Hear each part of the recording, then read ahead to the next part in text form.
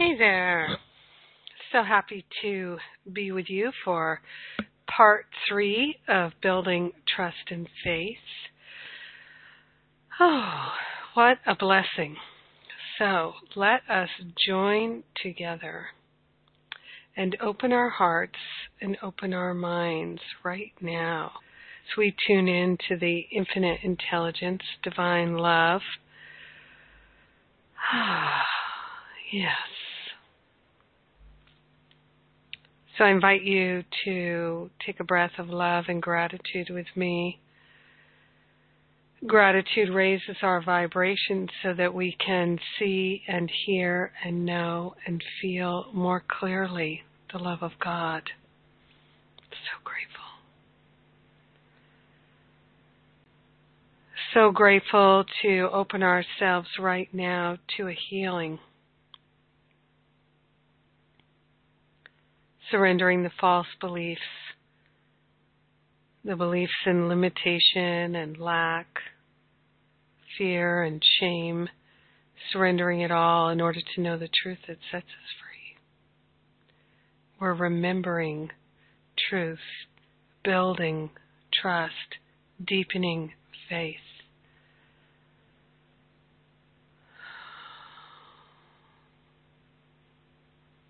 Taking these breaths of love and gratitude, we center into our heart and we call upon the company of heaven, all that is holy. We call upon our ancestors and all the beings of love and light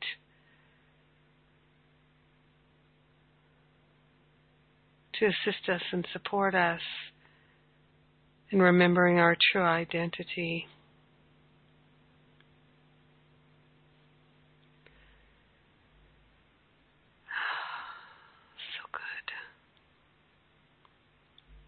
Just basking in this centering moment.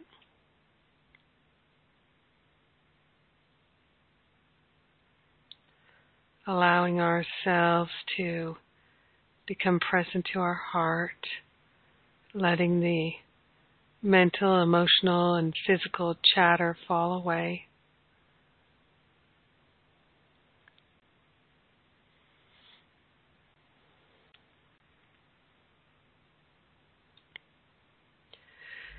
I'm going to share a couple of prayers from our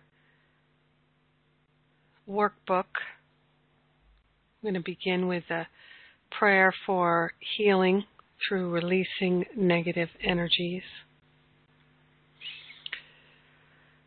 I am a master of divine expression. I now release all beliefs in separation and limitations that no longer serve my path of light. I release all vows of poverty and limitations that I ever made in this and past incarnations. I release all imprints, implants, negative thought forms, black magic spells and curses, negative patterns of the human ego, illness and disease patterns, and all energies that no longer serve my path of light. By the intervention of divine grace, with my full intent, I choose to release all energies of separation, limitations, and all blockages back to the universe. I ask for these energies to be purified and transformed into the highest form of light. I invoke the assistance of the angelic realms, ascended masters, my monad, Mother Mary, and Kuan Yin to release from my being and world all levels of energies that are less than my divine blueprint of perfection and my eternal victory in the light through my spiritual awakening. And so be it. Beloved, I am. Beloved, I am. Beloved, I am. And we take that breath.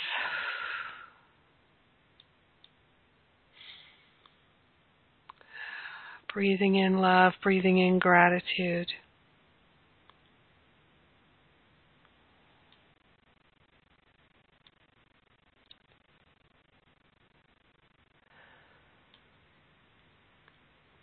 And the prayer for partnering up. All these prayers are in the Masterful Living workbooks. I am that I am. I am that I am. I am that I am. I am my I am presence. I am one with the one, and for this I am truly grateful.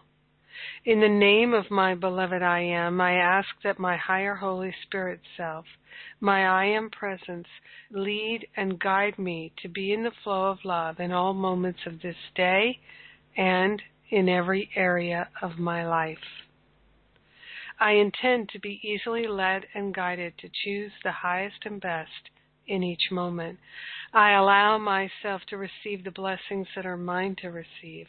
I allow myself to recognize the most loving choices this day.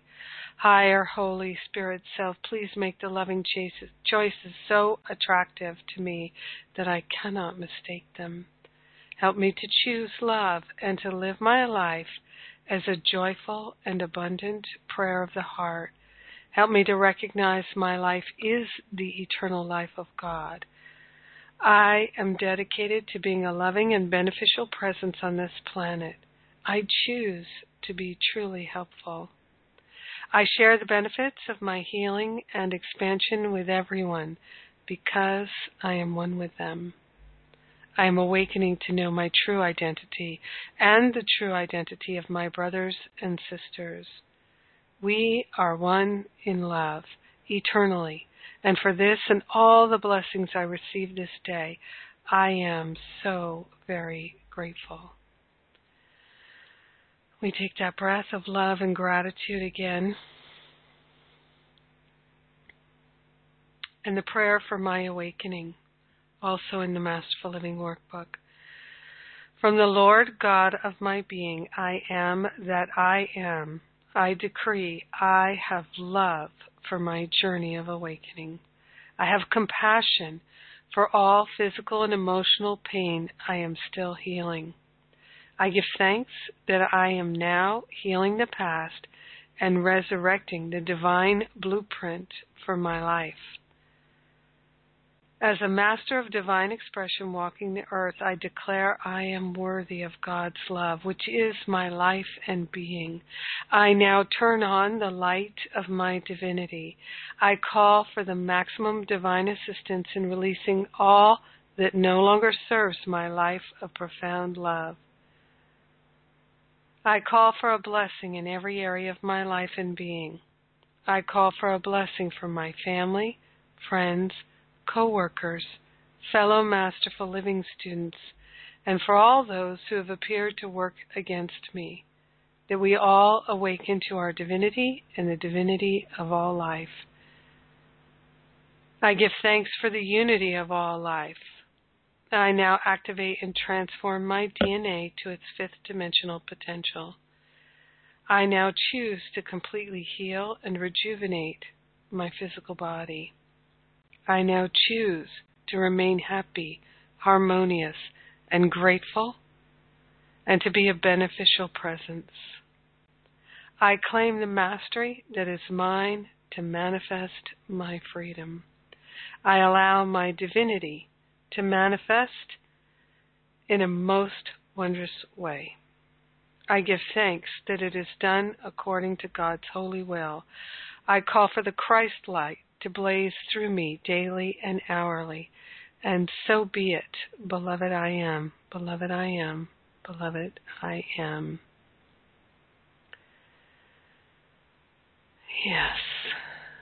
And the My Purpose prayer from A Course in Miracles on page 28.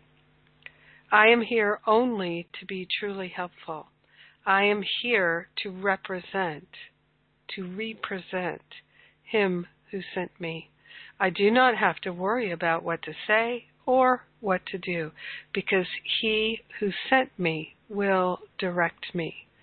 I am content to be wherever He wishes, knowing He goes there with me. I will be healed as I let Him teach me to heal. So, in our Trust and Faith class here, I declare that this class is the Word of God, the living Word of God. And I am so grateful to be truly helpful. What I know for each and every one of us is that we are actively surrendering all blocks to love, all blocks to harmony, peace, prosperity, wholeness, freedom, joy, and the all good of God. We welcome our healing and we allow it to be. Our conversation is a healing conversation, a divine dialogue, and we are grateful and thankful to allow it to be. And so it is. Amen. Amen, amen.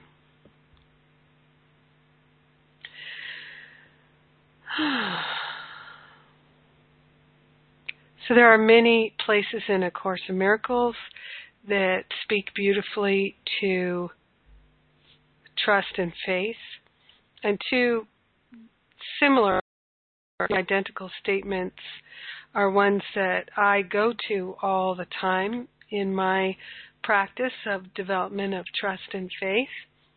And one is lesson 135, which is the longest lesson in the workbook by far. Paragraph 18, where it says, "What could you not accept if you but knew that everything that happens, all events, past, present, and to come, are gently planned by one whose only purpose is your good? What could you not accept?" So anything that feels unacceptable to you is evidence that you believe in a power other than God. You believe that the ego has power. And so now you're going to start working your will in the world, aligned with the ego. Now, the same statement practically is in the Manual for Teachers in Chapter 4. Chapter 4 of the Manual for Teachers is about the characteristics of God's teachers. And it says that the most important one is trust, and all else rests on trust. So that's why early in our year here of Masterful Living, we have these 3 weeks on building trust and faith. It is a topic we will return to all year. And as I've said before, the 3 weeks of prayer power are in a sense a preparation for the building trust and faith 3 weeks. So in the section on trust, specifically section A, development of trust, it says, "It takes great learning to understand that all things, events, encounters, and circumstances are helpful." Yes, it does take great learning. It really and truly does. So I also would like to point out to you that there's a beautiful prayer in the section of prayers from Ernest Holmes, the founder of Science of Mind. He has one there right in the beginning that I placed in the beginning of that section entitled, "I shall not doubt nor fear. I shall not doubt nor fear, for my salvation is from on high, and the day of its appearing is now at hand. I shall not doubt nor fear, for my whole being responds to the realization of life within and around me. I shall not fear, for the hosts of heaven are waiting upon me, and the law of the universe is my salvation. I shall not fear." So really what I've come to is that all doubt is self-doubt. All doubt is self-doubt. And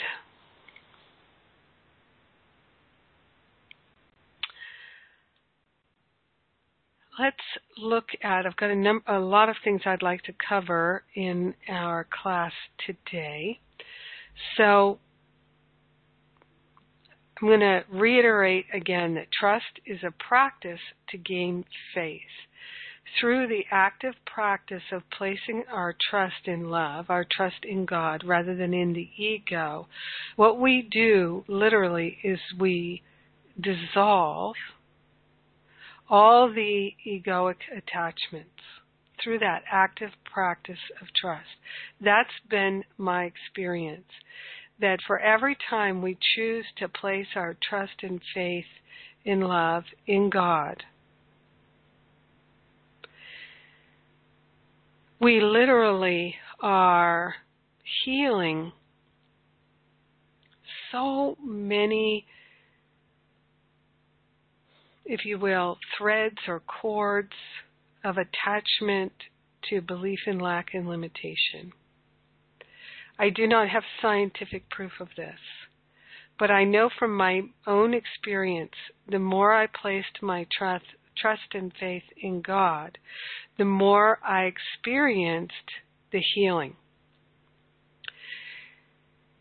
So it's as though each choice to trust in love, in God, not in just random things in the universe, but in the invisible force of God, in the invisible field of love, placing my trust in divine guidance and knowing that I'm hearing correct guidance because my intention is wholly loving, completely loving.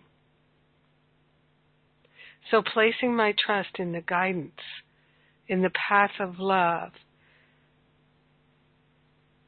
had a miraculous effect of undoing all kinds of false beliefs and attachments, cravings and aversions, negativity, fear, doubt, worry, blame, shame, misperception, misidentification. So trust is really a quantum healing tool, because the ego has gotten so strong in our mind through our placing the trust in the ego, and how we weaken the ego in our awareness, or the identification of the ego in our awareness, is through placing our trust and faith in love, in God. And as I've said before, if we place our trust in people who are identified with their ego, we are not placing our trust and faith in love, in God. And one of the most common errors that we make, that then we get very upset from, and we have a hard time forgiving, is we place our trust and faith in people who are identified with the ego. And in my personal experience, observing myself, the only reasons I ever did that was I was trying to get something from them. And when I was upset later, remember, lesson 5, you're never upset for the reason you think, I realized that I was always upset because I had placed my trust and my faith in my own opinions and judgments.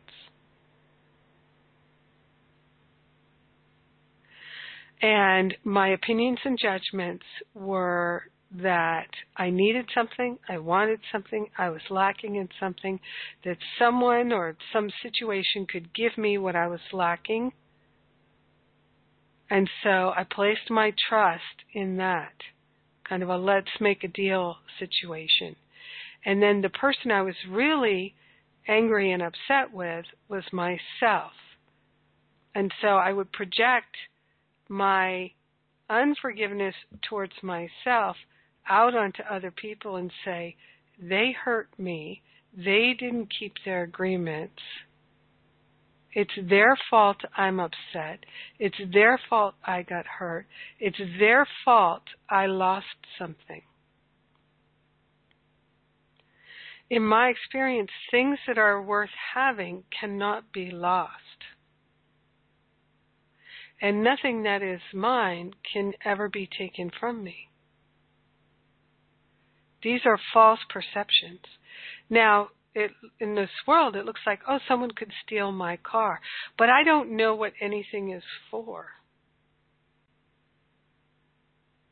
And yes, in this world, the car looks like it's mine, but if someone takes it from me, that has to be for my highest and best good.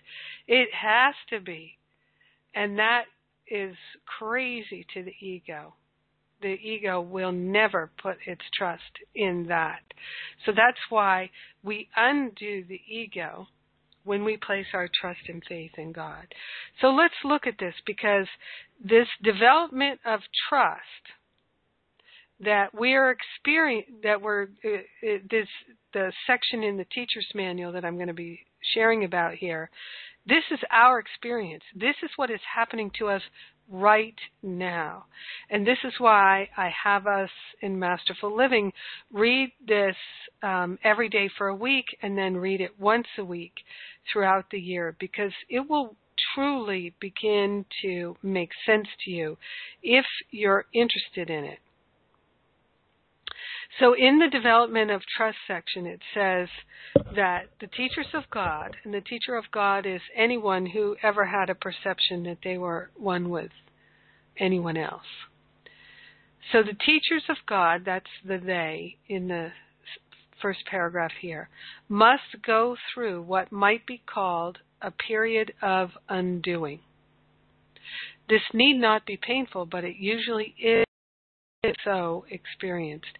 It seems as if things are being taken away, and it's rarely understood initially that their lack of value is merely being recognized. So it seems like there's an undoing. It seems like things are being taken away. But what's happening is we're beginning to recognize that these things don't have real value.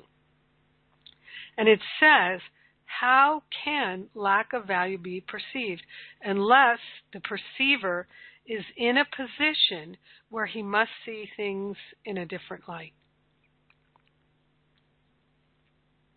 So what that means is, let's say that you have idolized something or someone in your life. You've idolized them. You've made them a false god. And to some degree, you worship them. You adore them. But it's not a holy relationship. It's a special relationship. You need them. Maybe you're trying to control them and manipulate them. Which, if you're trying to control or manipulate anyone, then where's your faith and trust? It's in your own opinion.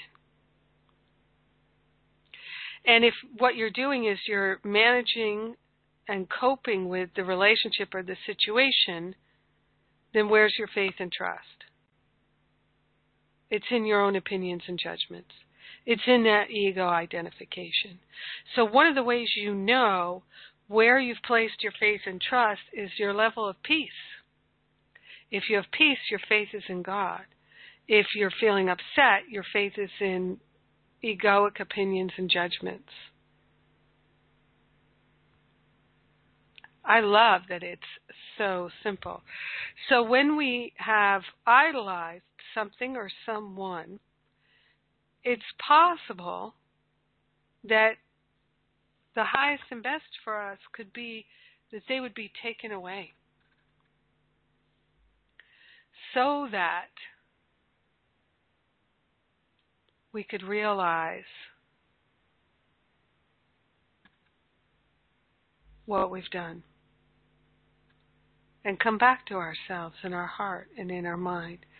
Now, the great thing is if we are idolizing someone, you might be idolizing a dog or a child or your spouse or your boss or a movie star or anyone that you might be idolizing. Could even idolize, of course, you can idolize Jesus the Christ. If you're idolizing, then you're literally placing that thing or that person in a godlike place in your mind. and there's an attachment there. And so it's the release of the attachment that's actually going to bring your freedom. So this period of undoing doesn't have to be painful. If we willingly release attachments, we don't have to let things go. So, for instance, to me, I've learned the wisest path is not to give things up. Because, for instance, let's say I realize I'm idolizing my lover. Well, I'm going to give him up because that is the best way to end that attachment and that craving. Well, why not stay in the relationship and turn over the idolization, the craving, the wanting, the needing, the aversions, however that, because we can have negative false idols too, things that we hate it's also a way to idolize something or someone. We can give up the negative relationship, the egoic relationship, without giving up the relationship. And to me, that is the wisest, fastest path.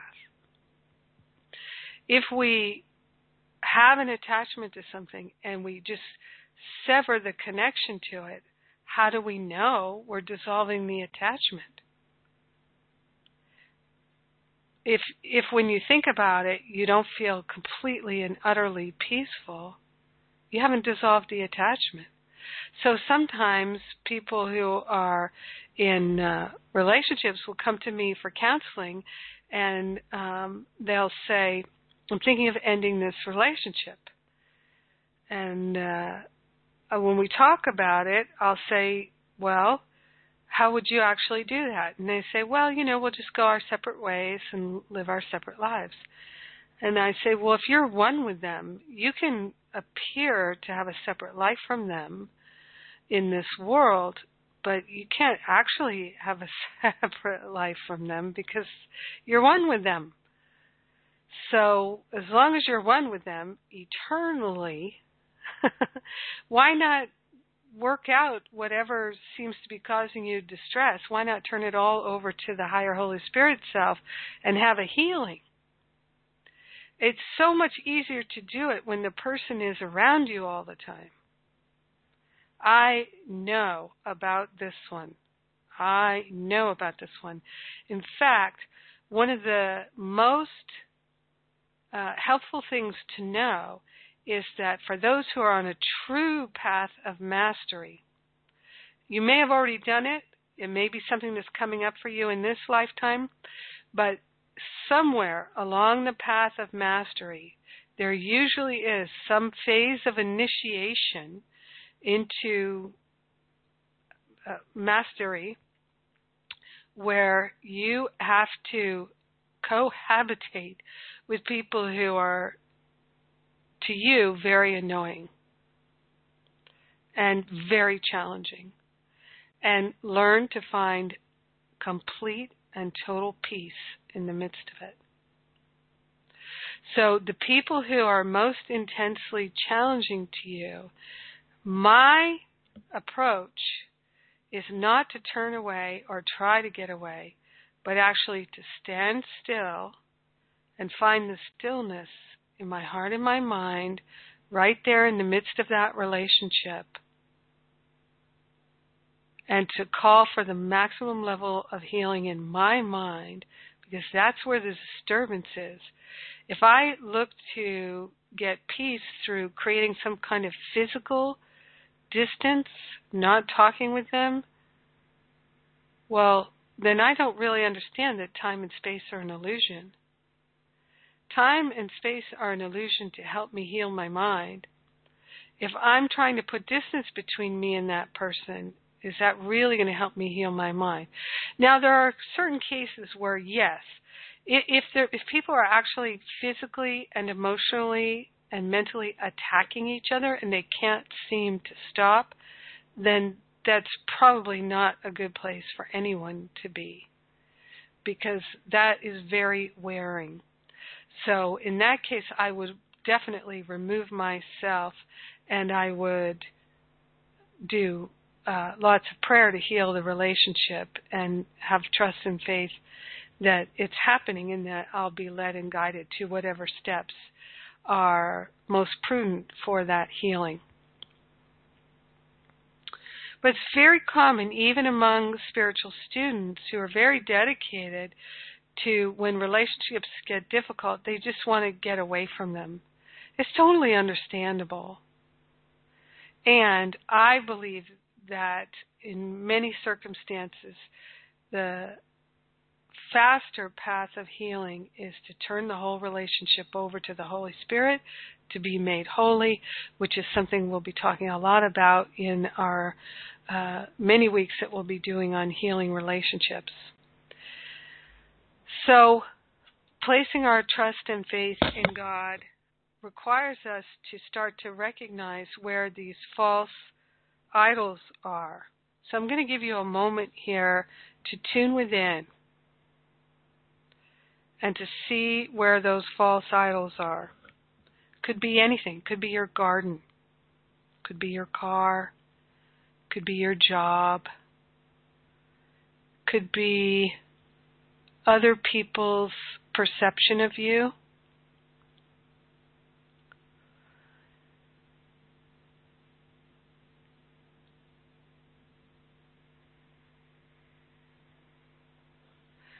Things that you have a strong attachment to. You don't have to give them up, but giving up the attachment to them is critical to your mind awakening. We cannot energize attachments, cravings, aversions, addictive compulsive tendencies, false idols, and choose peace, harmony, awakening, healing, wholeness, true prosperity at the same time. You're either choosing the ego or you're choosing the spirit. There's no middle ground. So we learn to have trust and faith that giving up the attachments will bring the peace and the harmony that we desire. We become more interested in being truly helpful than anything else. So if we refuse to give up the attachment, then wouldn't it make sense that having it actually forcibly removed from you, that undoing, would actually be helpful to you so that you can realize you've been hurting yourself with the attachment, been causing yourself misery that you don't need to. So for me, I really love that I can give up the attachment without giving up the thing. Sometimes when you do successfully give up the attachment, you really realize you never even wanted the thing in the first place. It was just a symbol for you to work out your attachment with. All attachments create suffering, so why would we cling to them? So I'm just going to pause here and see if anybody has any questions. And we are going to stay on this topic because I have a lot to cover. So any questions on this topic? *2 to raise your hand.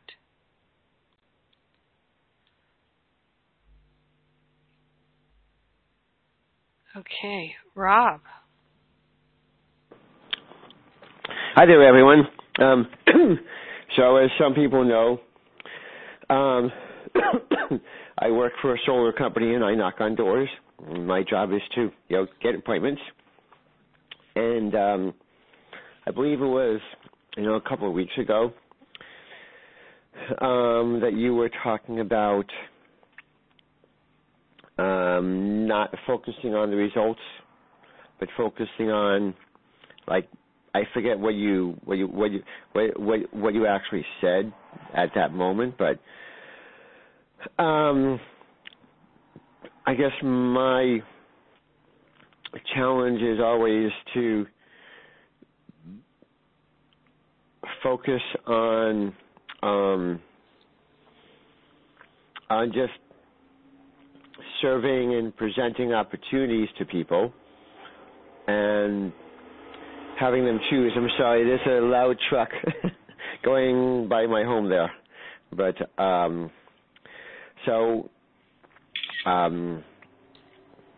I mentioned this a little bit in last Saturday's call. But, so what's the question? It's, actually, as I'm thinking about it, I think it's more of a statement of just giving up the egoic thoughts of the attachment to appointments to the higher Holy Spirit self, and having God guide me to the proper homes, to the proper people, saying the proper things. Am I seeing that properly, or? Yeah, I think you are, Rob. And I also think that using that prayer that I used in the opening, the one about being truly helpful, it's the My Purpose prayer from page 28 in A Course in Miracles, where it says, I am here only to be truly helpful. I am here to represent Him who sent me. I do not have to worry about what to say or what to do, because He who sent me will direct me. I am content to be wherever He wishes, knowing He goes there with me. I will be healed as I let Him teach me to heal. So, standing in that place of I'm here to be truly helpful and to be guided. And because it doesn't matter how many appointments you have on a certain level. I know that you've got a boss that says, yes, it matters. However, if you were to have a sale for every appointment, would it matter how many appointments you had? No. Well, they're more concerned with sales than appointments. Yes. Okay. But, So the thing is it's about really saying, allow me to be led and guided only to the people I can be of service to, and to be truly helpful, and also that I can be served, because we're one with everyone. Giving is not the answer. It's not better to give than to receive. It's essential that we learn to be in balance and be receiving and giving. So that's why I'm here to be truly helpful. God, guide me where to go, what to say, what to do this day, this moment, every day. And you will be. Okay. So, giving up the attachment to the quantity while still understanding that's the structure of the job that you have. Yeah. Okay. Yeah. Great. Okay. I think we have maybe Vicky here in Rancho Bernardo. Hi, Jennifer. Hi. I am going to start with testimonial, because I'm thinking that I'm going to need your guidance to reach the question, but it is in the topic. Yesterday I had a huge heart opening when I spoke in front of 700 people, and I revealed in one sentence what was one of the haunting secrets that have kept me hostage for 29 years in my life. And when I released that, I literally felt that big, huge walls that were built up in my heart, they just fell down. And I realized that I was attached to that identity. And what happened was that when I released that identity publicly, I felt a lot of people's support. And by having that identity, I had closed my heart, not allowing myself to be support and helped by others. And I was placing my trust and my faith in my ego for so many years by believing that I had to do it all myself. Yeah. And when those walls were down and I was fully raw and vulnerable, I felt the presence of people and their essence. And my question is, how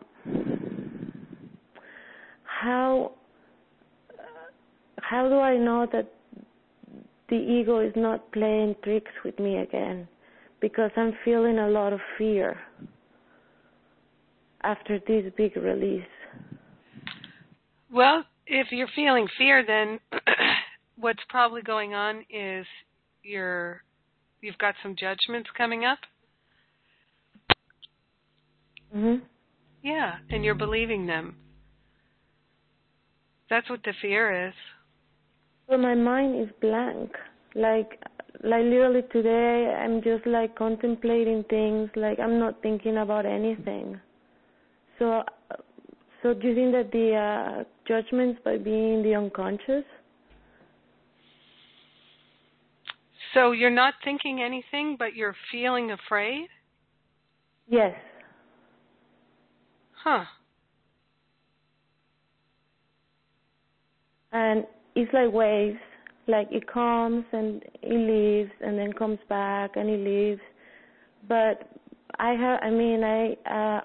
since I arrived yesterday from this conference that I attended, I'm by myself in my house today and not doing anything, and my mind is not thinking about anything and just on and off with this stuff, moving from being fearful to gratitude and back and forth. Well, if you're in gratitude, you're thinking something. I feel the gratitude in my heart, and then I feel the fear in my heart. Mhm. So when you feel the fear in your heart, there are no thoughts that are accompanying that. You're just it's just my body. It's my body shakes, like my body shakes, like I start shaking, and then when the shakes go away, I just feel my heart filled with so much gratitude, and then the shakes come back. Yeah, it sounds like you're going through a real release after speaking up. And maybe some emotion that was, in a sense, trapped in your body is now being released. I can recommend to you, of course, prayer is powerful, meditation is powerful. Those are the best tools that we have. You can also do, you can get some sea salt and take a tub bath with sea salt, put a couple cups of sea salt in the water, and that helps to reset the physical electrical system. And you can also, in meditation, see a golden ball of light in your heart and see yourself completely surrounded in a field of light that's permeating every cell of your being and filling your entire aura. So these things will help to clear out residual things that might be stuck in the physical and emotional body. Okay. Yeah. Yeah, that resonates a lot with me because I just couldn't figure it out because my mind is not working very well today. So I just couldn't figure out what to do. So thank you so much. Yes, and good for you for giving yourself permission to release old stories. Yeah. Thank you, Vicki. Yeah. Thanks. All right, and I think we've got Jeannie here. Yes, hi Jennifer, thank you. Hi, yeah. I saw clearly one of my idols was vocation, career identity. That one's real easy for me to see. The other thing, though, that I feel I suffer the most around is my relationship to my daughter, and I wrote down being a good mom, but I think it's more like wanting her to adore me or what, I just want some clarity about, is that the attachment? Yeah, that sounds like an attachment to me, the wanting, craving, needing. And so what you can start to look for is ways that you're trying to manage, control, and manipulate in order to get what it is you think you want. So in your relationship with your daughter, this will be really easy to see, right? Yeah. So you can see where you're giving to get, right? Where you're doing things to impress her to get a result. Yeah, part of that, I can look for that, but I think it's that's not totally, it's like a piece of it, but I think there's an even bigger piece, is like I feel like I have to control, or I can see where I'm trying to manage and control things, and it's like not trusting that she's her own spirit and completely whole and complete. Right. And exactly. And yeah, that's what I want. I want to see her that way. Yeah. Yeah. It's so much more fulfilling. And so that's the choice that you're making. And this is one of the most wonderful things that happens for people this year in Masterful Living, is they stop seeing their loved ones as lacking, as having problems, and then they actually witness their loved ones start to blossom and shine, and their relationships with them improve dramatically.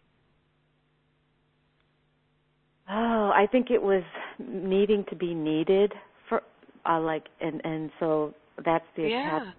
And yeah. Oh, thank you. That really helps. Yeah. So what would you rather be, needed or loved? Yeah. Loved. Yeah. Yeah, but see, when we feel, because the root cause is we feel unworthy. We feel unworthy of all love, because all love is God's love.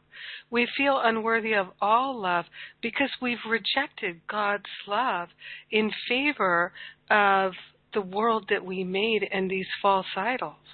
That's why we feel unworthy.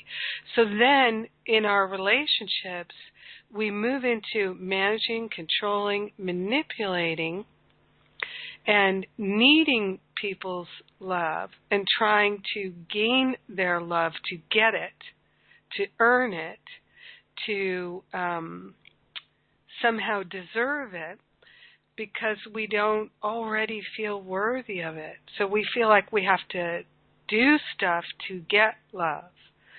And nothing could be further from the truth. We are love. But see, we don't, it's actually that we don't allow people to fully love us. We don't allow people to fully see us because we see ourselves as unlovable. So we prefer to hide, present a false persona, thinking that persona will be lovable. But it's never true. I mean, if you just think of anyone you know in this world who's presenting a false persona, that persona is not lovable because it's not real. So this is how we prevent intimacy, is we present a false persona. So how wonderful that you can see this pattern and that it doesn't serve you and you can surrender it. Now you can have a truly loving and intimate relationship with your daughter. And you don't have to even have a conversation with her about any of this, although you could. No, I see that. Yeah. Thank you. And this is why when people start to actually do this work, because talking about it is not doing it, and just listening to the class is not doing it.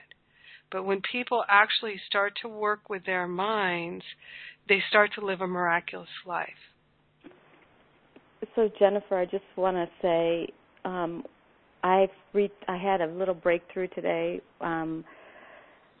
which I want to totally appreciate you for and acknowledge your help with, which was in the moment of the upset with my daughter, I could see I am trying to manage and control and can manipulate, and I knew in my heart, this isn't really important, what I'm trying to. It was picking an elective in her school for next year. I knew it really wasn't important, but I could feel completely overtaken by, like, my mind, my body, it just hijacked me. Mm-hmm. And I was upset, and I went to bed going, like, what is going on? This isn't important. What is going on here? And I woke up, and I got re-triggered, and way escalated beyond what it was in a very short time. And I literally removed myself because I'm like, I am gone. I am not here. Like, I got to get out of the way. And I wrote down, I could see that I want to see her as her essence, not as the problems and whatever else, right? And put my trust in her essence and the divine in her, and in love. And but with the point, what I want to acknowledge is, for the first time, even as I was in it, I'm like, I am grateful. There is something waiting to be released. There is a belief, and I journaled about it this morning, and that's what I came up with. But you even brought more clarity to it for me. But I just want to say, for me, that is such a joy to be in the moment and going, I'm grateful for this upset, and I know there's like goodness behind it. So I'm so appreciative. Thank you. Yes, thank you, Jeannie.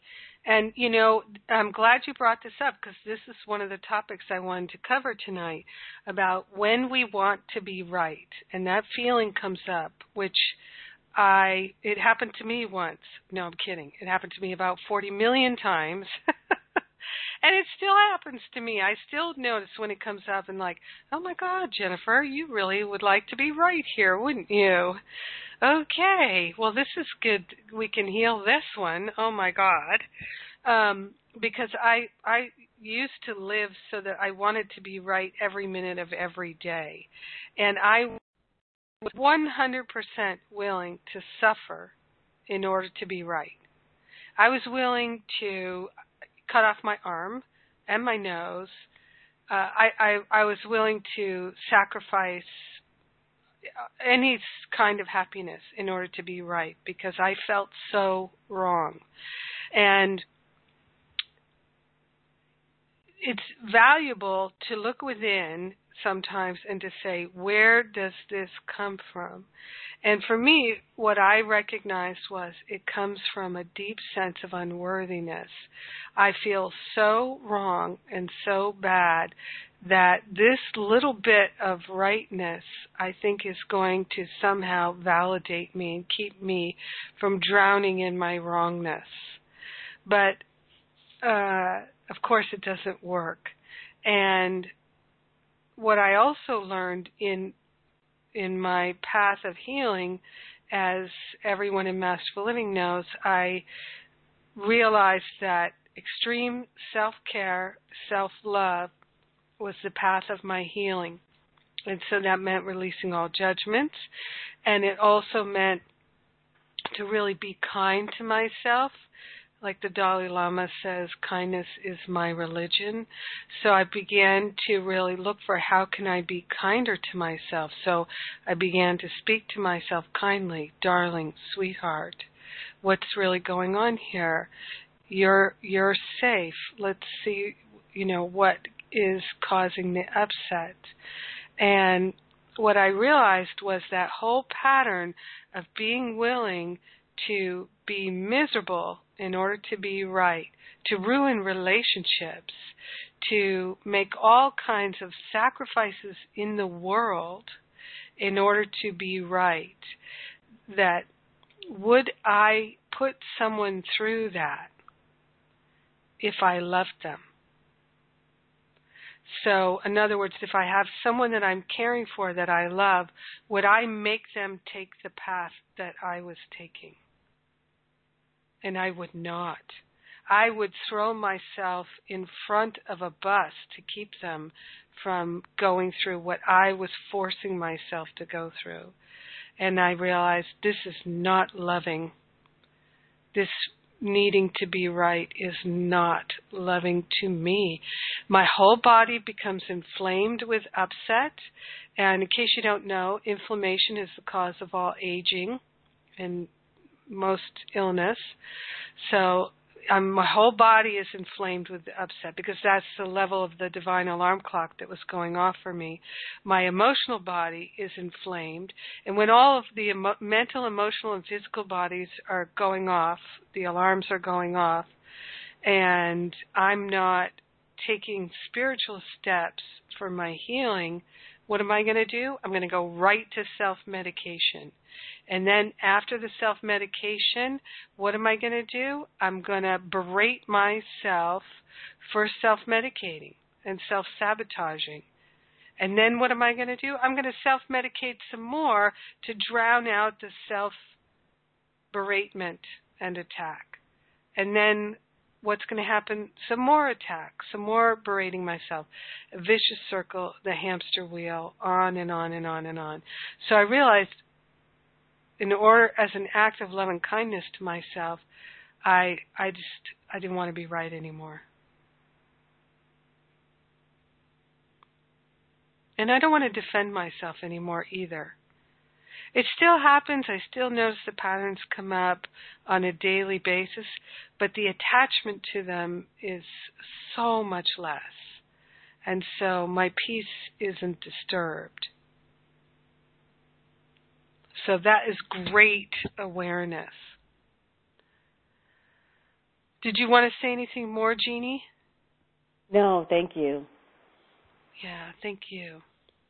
All right, Sushant is raising his hand here. Hey, Sushant. Hey, Jennifer. How are you? I'm good. Good. I just wanted to share a couple of things because, you told me about, observing, when people give you compliments, if someone's trying to buy you lunch, what is your reaction to it? Mm-hmm. And so I spoke at PSLA yesterday as part of the practitioner training program, and we had to do a 5-minute share. And I shared, and I felt really good, and I noticed, people were clapping and the applause was going on for a little bit longer. And I was like, please stop, don't clap for that long. And I noticed, even when people afterwards were saying, that was really great, thank you, I just, I was very, very aware of, blocking it, And in my mind was, this thing of, don't get a big head, And it was so crazy because, I got text messages and messages on Facebook, and I had almost, a sort of panicky feeling anytime I felt, this excitement or love or appreciation come over. And so what I did is I sat at the end of the evening, around 5 o'clock or so, and I sat and I did a meditation. And I imagined all of those people and the things they were saying and taking it one by one and allowing it to, enter, So it was just really, really great awareness in terms of, just something as simple, like you said, a compliment or, that I was not allowing it in. And so I've become super aware, and it feels like I almost become cold or numb when it happens, So I wanted to thank you for that. And secondly, I had this dream today that I woke up with that really, really bothered me, and it was where I was in a house, and there was this child who was telling me about what I had to do, and I was totally believing this child he knew all the answers. And there was this loving sister, mother, friend that came in, and she was like, oh, that's not right what the child is telling you. And I was like, no, it's right because of this, this, and this, and this. And I started creating a little bit of drama with the sister, mother, friend, and then the child ran out, and I knew I'd sort of been tricked. And I ran after the child, and this child, like, started almost like, tormenting me when I got out, when it stopped. And I was trying to throw stuff at it, and it was trying to throw stuff back at me.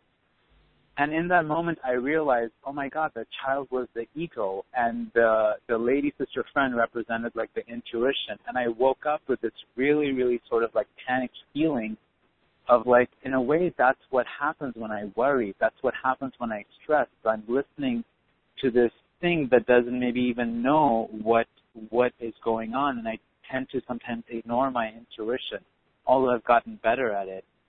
And I wanted to share that dream with you because I feel like it so like clarified something in me that felt like a core sort of understanding. And it has to do, definitely, I know it has to do with like the thing about working in dream time that you talk about before going to bed, to read that section. So I wanted to thank you and share that with you. Beautiful. Thank you. Yep, healing is happening.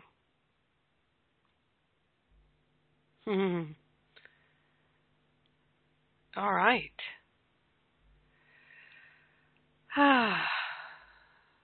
Okay, I am up.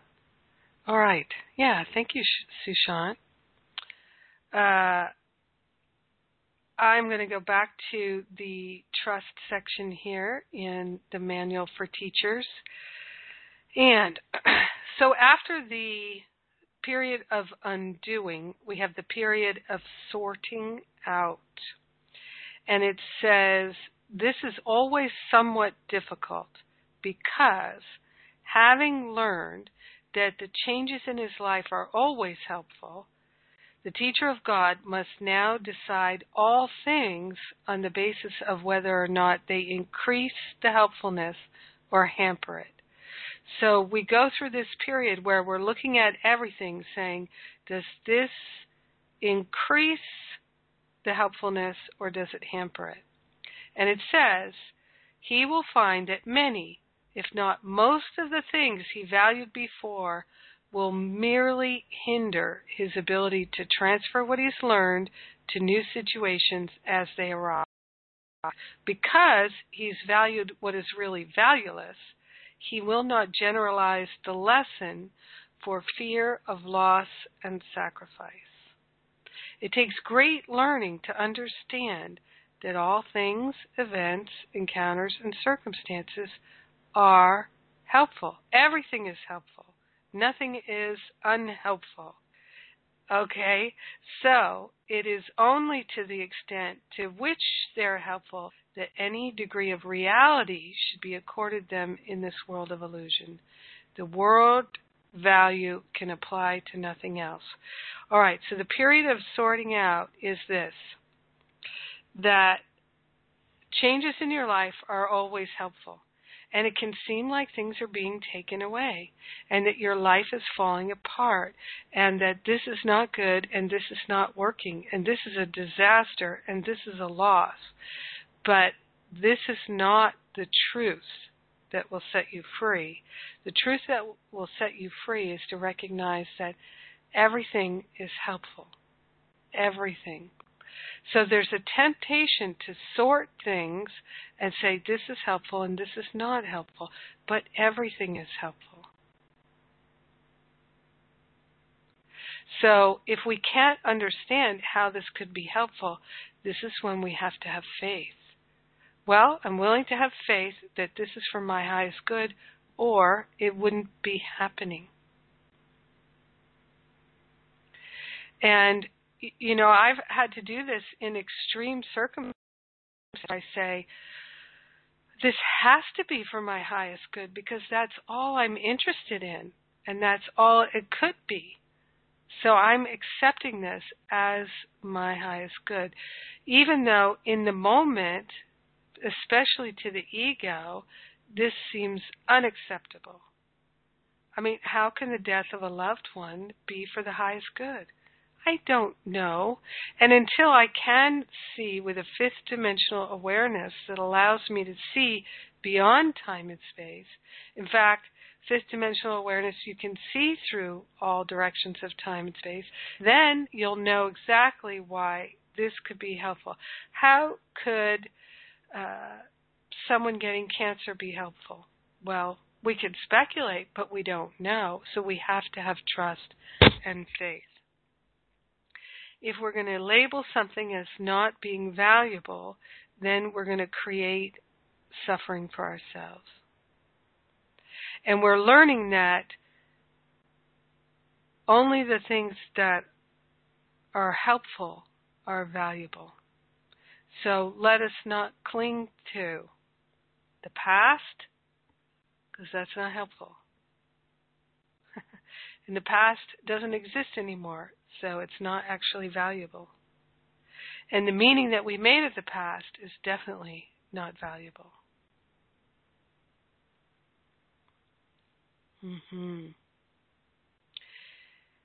So let's just see if anybody has anything to say about that. I'm going to lower all the hands here, and we're going to stay on topic. So if you have something to share about that, or on the subject of trust and faith, please raise your hand.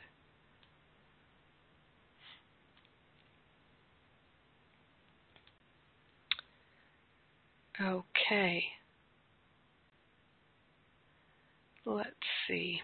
The next stage is the period of relinquishment. And it says, if this is interpreted as giving up what's desirable, it will bring you enormous conflict. It says, few teachers of God escape this distress entirely. There is, however, no point in sorting out the valuable from the valueless unless the next obvious step is taken. Therefore, the period of overlap is apt to be one in which the teacher of God feels called upon to sacrifice his own best interests on behalf of truth. So it may seem like you're having to give things up on behalf of truth, but you never do. You never have to sacrifice anything of value in order to further your awakening. You never have to do that. That is such good news. But you do have to give up your attachments. So it says,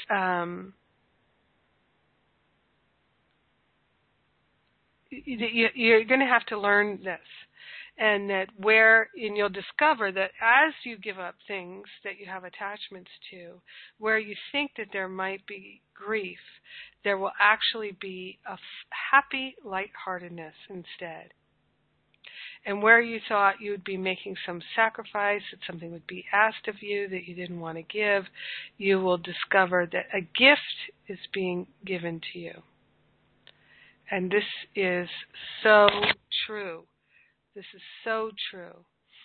And I can tell you that this is how I experienced this, something that I talk about also in my Finding Freedom class, where when I was in the practitioner training to be a Science of Mind practitioner in the Agape community, I remember, even actually before practitioner training, driving around in my car in LA. I was in traffic in LA all the time. And in the traffic, you know what I would do?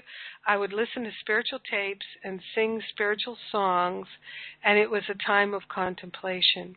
And as soon as I didn't need all of that time in the car, hours a day, to listen to spiritual tapes and sing spiritual songs and be in contemplation, then I didn't need to spend hours a day in the car anymore.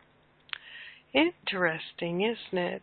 I've seen that with a lot of people, that they go through a period where they have a lot of time in the car, and it's actually, if they say, especially spiritual students, if you say, my time in my car is time I give to God, and you really make it God time, then you'll find that your life will transform and you won't need to spend all that time anymore. At least that's been my experience witnessing myself and other people. So, I remember very clearly driving in my car and having my conversations with God, with my higher self. And I remember saying, okay, God, I am giving you 70% of my life. 70% of my life is for God. 70%, God. Who would ever have thought Jennifer Hadley, of all people, would be giving 70% of her life to God? That's tremendous trust and faith. What devotion, what dedication. 70% is, it's more than 2/3, for heaven's sake. Wow. And then a year later, 80%, God. I'm giving you 80% of my life. I have to give more, 80%. I only need 20% for me now. Just 20% for me, 80% for God. Isn't that amazing and wonderful? Wow. Look at me. I'm changing. 80% for God. Ah. And then 6 months later, okay, God, 90%. 90%. I don't even need 20% anymore. Cut that in half. 10% is all I need. 10% for me, little tithe, 10% for me, 90% for God. Let's give it all to God. 90%. Wow. Look at me. Who would have ever thunk it? Oh my God. Amazing. Miracles do happen. I only need 10% of my own life now. 3 months later or so, God, I only need 5%. Just give me 5%, 95% for God. 95% for God, 5% for Jennifer. Wow. Wow, this is miraculous, amazing. And you know what I needed that 5% for? I used to literally think of it as I just need a little postage stamp, a little square piece of land, and in that 5%, I can be bad. I can be angry, resentful. I can talk trash about somebody. In that 5%, I can self-medicate. If I needed to, I could go smoke some crack or do some heroin, have sex with a stranger. I could do whatever crazy, knuckleheady thing I want in my little 5% without judgment because, hey, it's my 5%. I'm going to do whatever I want to with it. And 95%, I'm going to be good as gold. I'm God's girl. And wow. God, you ought to be happy with that. I mean, jeepers, creepers, you ought to be over the moon, 95%. I mean, it just so much. And then I got to the point, not too long after that, where literally down on my knees, weeping like a baby, saying, God, do not let me hold anything back. I don't want anything separate from you anymore. 100% trust, faith, all in for God. Don't let me hold myself back. Do not let me keep something out of God's mind. I 100% for God. And I realized when I moved into that space of not wanting to hold anything back in my heart from God, I realized that the whole thing about the 5% to 10% to 20 to 30% for Jennifer was that I thought Jennifer was bad. I thought Jennifer was the one who does things that are bad and wrong and stupid and unkind and mean and self-sabotaging. And I wanted to reserve the right to be me because I thought that's what me was. But as soon as I said, I'm all in for God, and I meant it, and I just remember multiple times just sobbing and sobbing, take my whole life. I don't want to have anything separate from you anymore. Knowing that God's not a man, I've never thought of God as a man, but just God as my own higher spirit self. God is the infinite creator, God of all life. I didn't want separation anymore to run my life. I wanted to eradicate it, and so I was choosing to eradicate it and eradicate the sense of separation. And that's when I realized, oh, I've been judging all these things, self-medication, being angry and resentful and all of this stuff, as A, these are things that I identify with me, and B, thinking that they are bad and they are evidence of badness. And so when I decided to go 100% for God, then I saw, you know what? It's only my judgment and opinions that makes these things wrong and bad.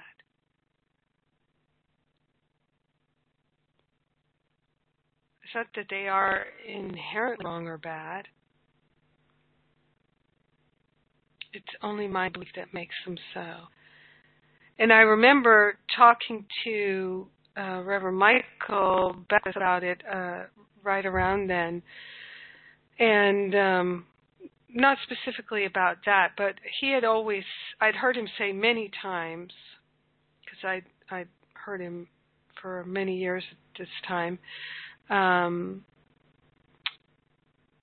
hundreds and hundreds of talks and teachings with him. And he used to say that he didn't want to become a minister because he didn't want to give up his weekends. He wanted to keep his weekends free to do as a practitioner.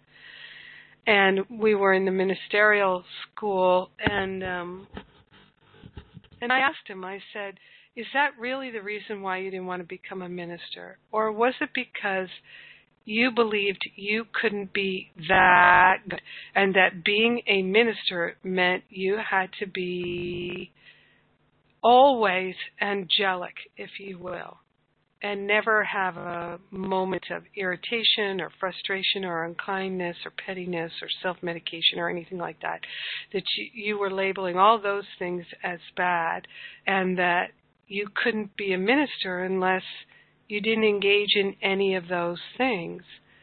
And he said, yeah, that's it, exactly.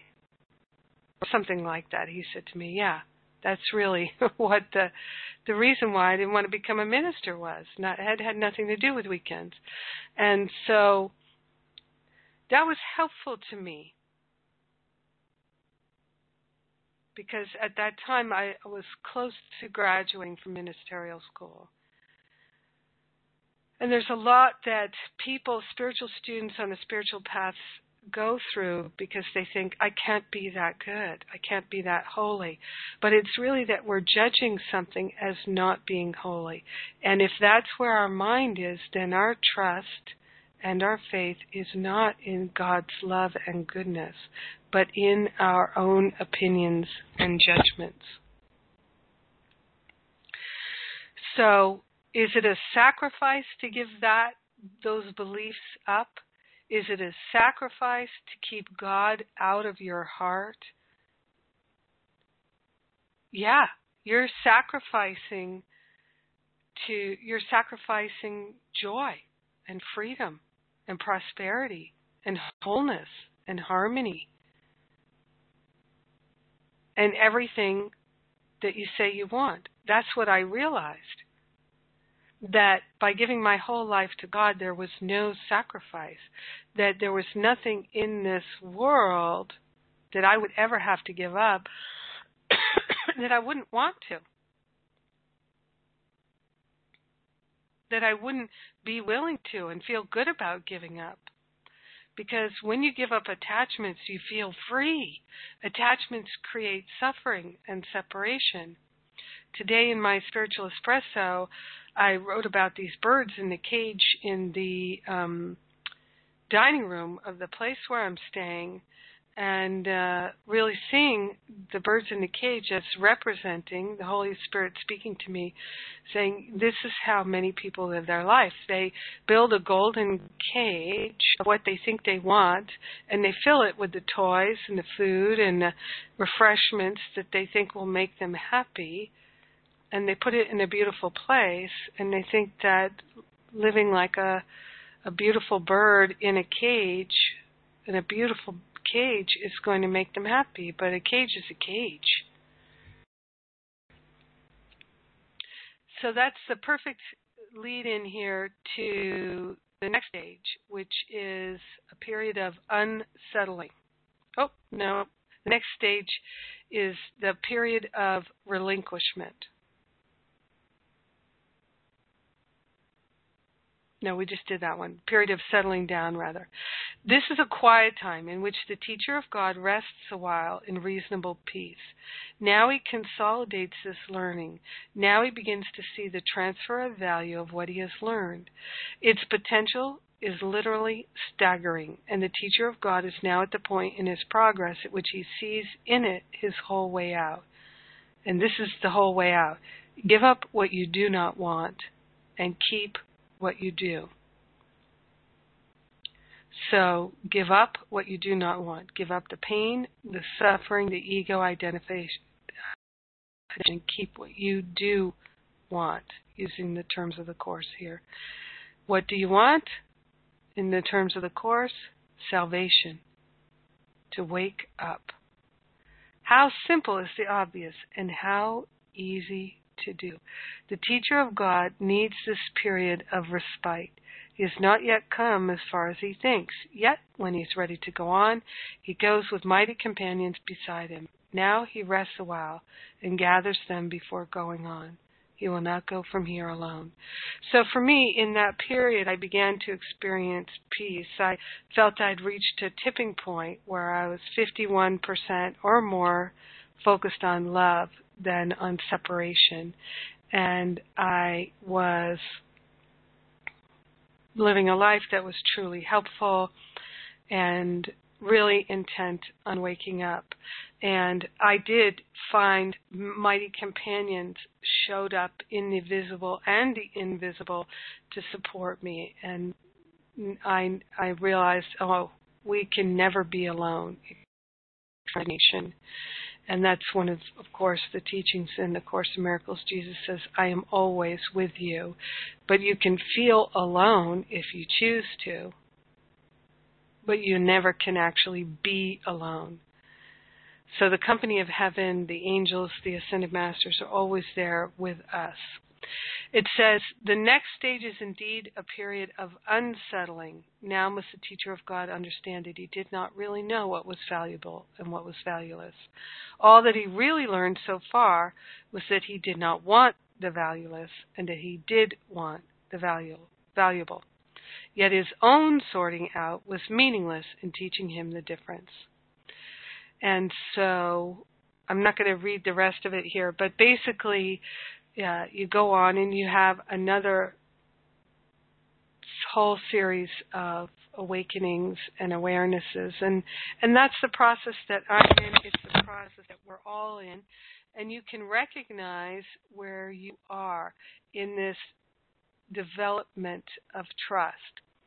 So trust is an active practice. Moment by moment, you trust in love. And it seems like love is untrustworthy because in the past, we've all done this. We have wanted to trust someone because we wanted to get something from them, something that we thought we needed or that we lacked. And so we gave our trust to someone. We placed it in them when they were identified with the ego, just like we were, because like attracts like. So we placed our trust in them, and there was a sense of loss or betrayal. And what the meaning that we made of it was that love is not trustworthy, that loving is not safe. However, loving is always safe. Love is always trustworthy.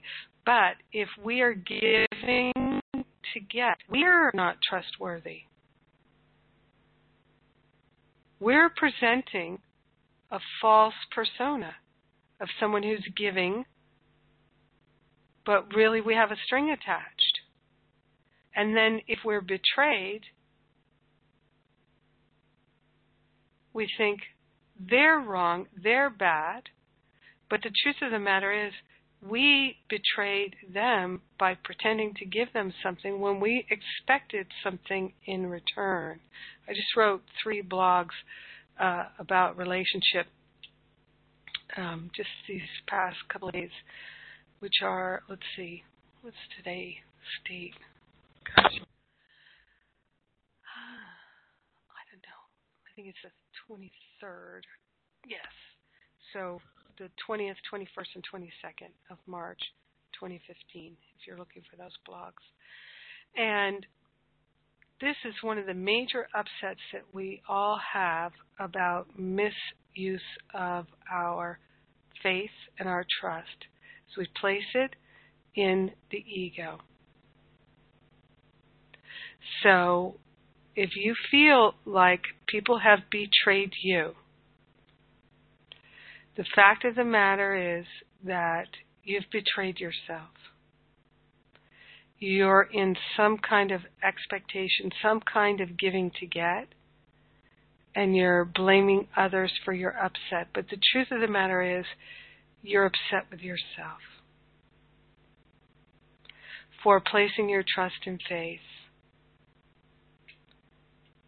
Or so you tell yourself, when really you were giving to get. Your love was not unconditional. So this has been my personal experience. And so when we are not trustworthy, we experience the world as not trustworthy and others as not trustworthy. And so many of us have trust issues. We say, I'm not going to eat any of those brownies. I'm never going to have sex with them again. I'm going to go to the gym tomorrow. We make these promises, but we don't keep them. And so then we know we're undependable, unreliable, and untrustworthy. And the world mirrors it back to us. But then we get mad at the world. But the world's just going to mirror it back to us. So why would we be mad at the world?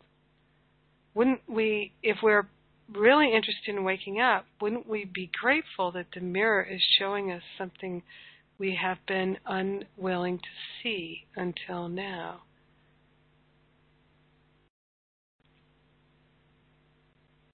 So the mirror is always showing up as the world. And you know that it's something unhealed in you if what you see in the world upsets you. If it upsets you, then your trust and faith is in your own opinions and judgments. And that's why you feel unsafe. Because you know your own opinions and judgments, they change so easily. They are the sinking sands. Do not build your house on the sinking sands of your own opinions and judgments unless you like being upset. Unless you'd like to delay your happiness and your healing and your waking up.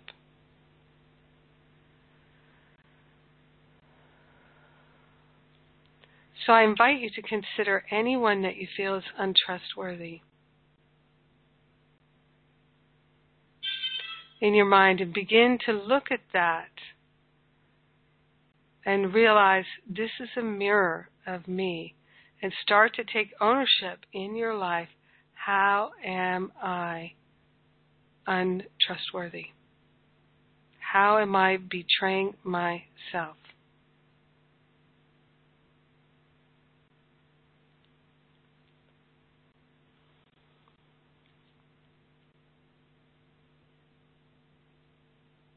It's powerful. Yes, it's so powerful.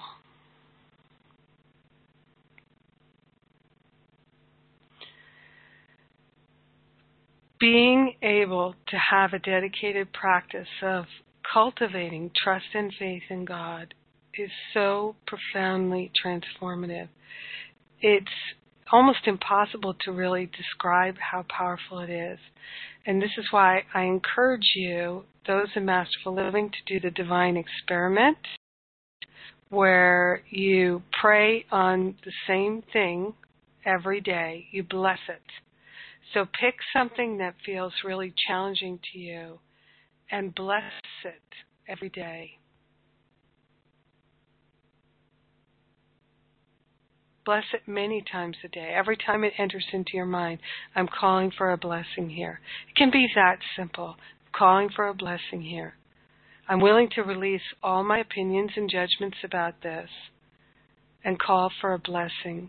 Holy Spirit, higher self, help me to see this with God's eyes. Everything works together for my good, and I'm grateful that this is so, and I'm willing to know it is so. This is how we develop a profound trust, what I think of as a radical trust, because in the world of effects, it is radical. And I have learned to trust things that don't make any sense at all, but to follow the guidance. And so the only way to learn that we can trust our guidance is to trust it. But if you're trying to get something, it may not be guidance. It may just be the ego. So how do you know? The voice of God, the voice of the higher Holy Spirit self is gentle. It's affirmative. It has no opinions and judgments, has no attitude. It's still, small voice. And if you're willing to recognize it and make it your guide, you'll begin to hear it, no matter how still and small it is, in the biggest, craziest, nuttiest cacophony of ego storm. You will hear the still small voice and know that you can follow it and trust it, and it will lead you out of the storm and into that safe space. It will lead you through the valley of shadow, beside the still waters, and to a table of bounty laid before you in the presence of your enemies. Indeed, it will.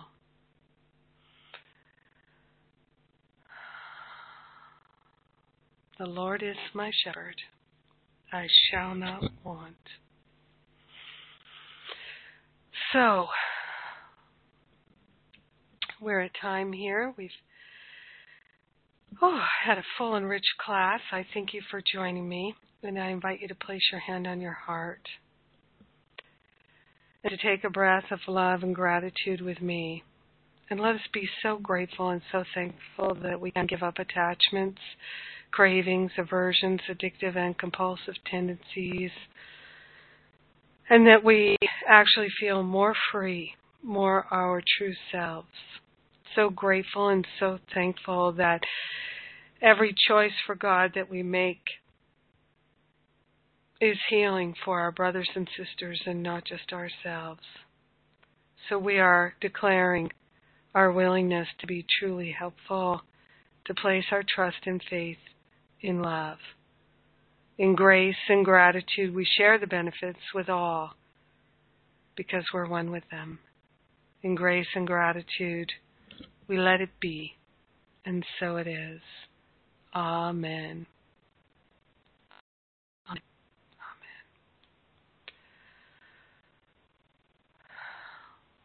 Thank you, everybody. I love you. Mwah.